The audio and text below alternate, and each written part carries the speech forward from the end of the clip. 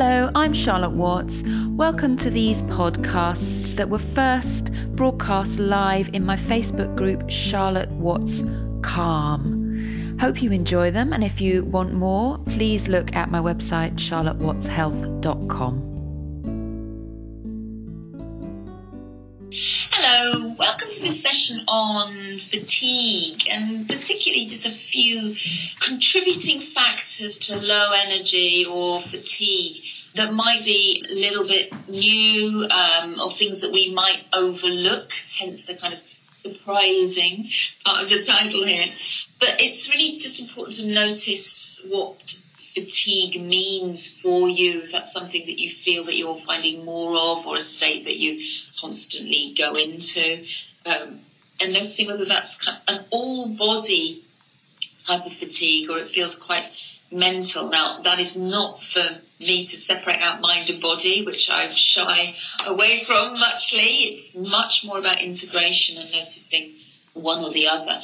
But often that kind of mental fatigue, we really tend to underplay the part that technology and looking at screens plays in tiring the brain.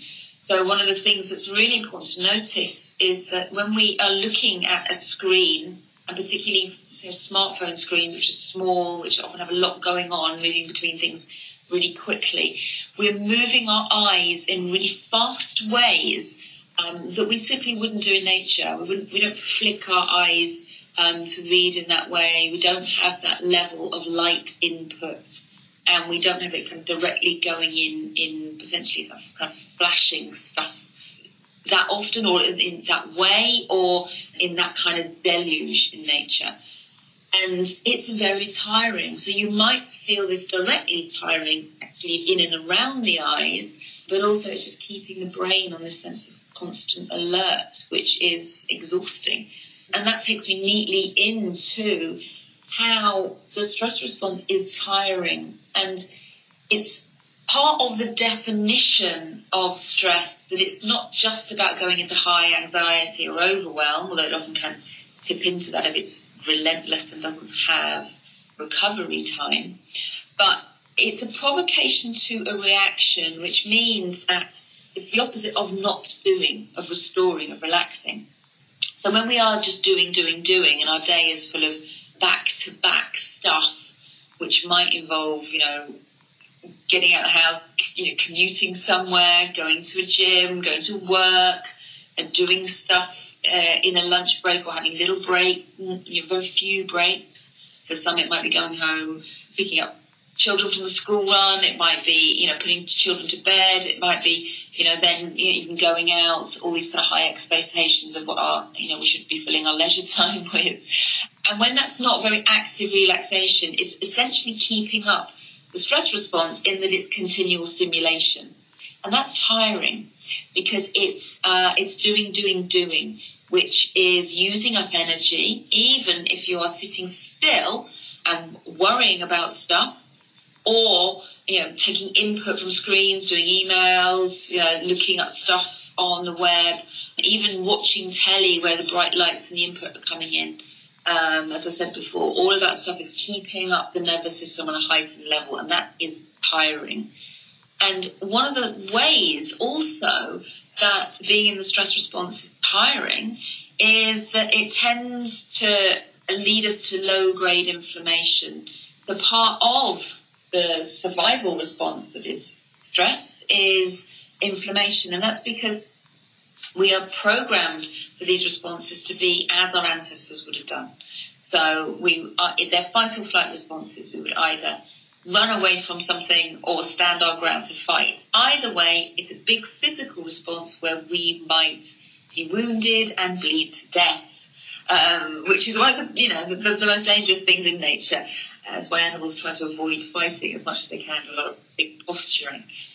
And in order to protect us then, when we're in the stress response, this inflammatory cascade comes in to seal wounds and to bring immune components to stop any wounds getting infected, which is incredibly dangerous in the wild.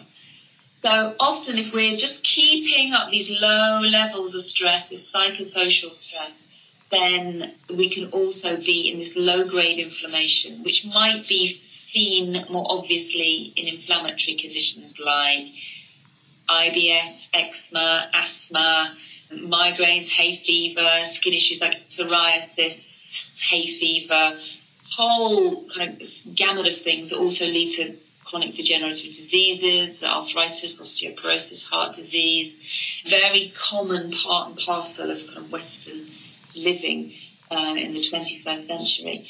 And when we're in the inflammatory response, we're running the immune system at about 500% that it would of energy output than when we were in a resting state. So it's tiring.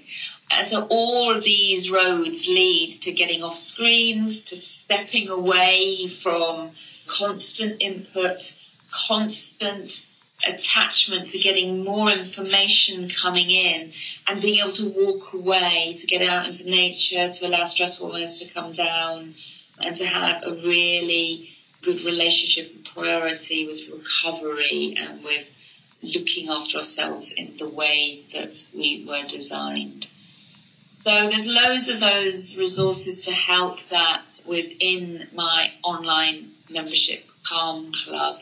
You can have a look at the sample months theme of noticing overwhelm there, just to see what those resources are and to help you see where those boundaries of too much come in, and we can start to preempt those and really treat ourselves with kindness and let our energy come back naturally as we don't simply pull or draw on it too much.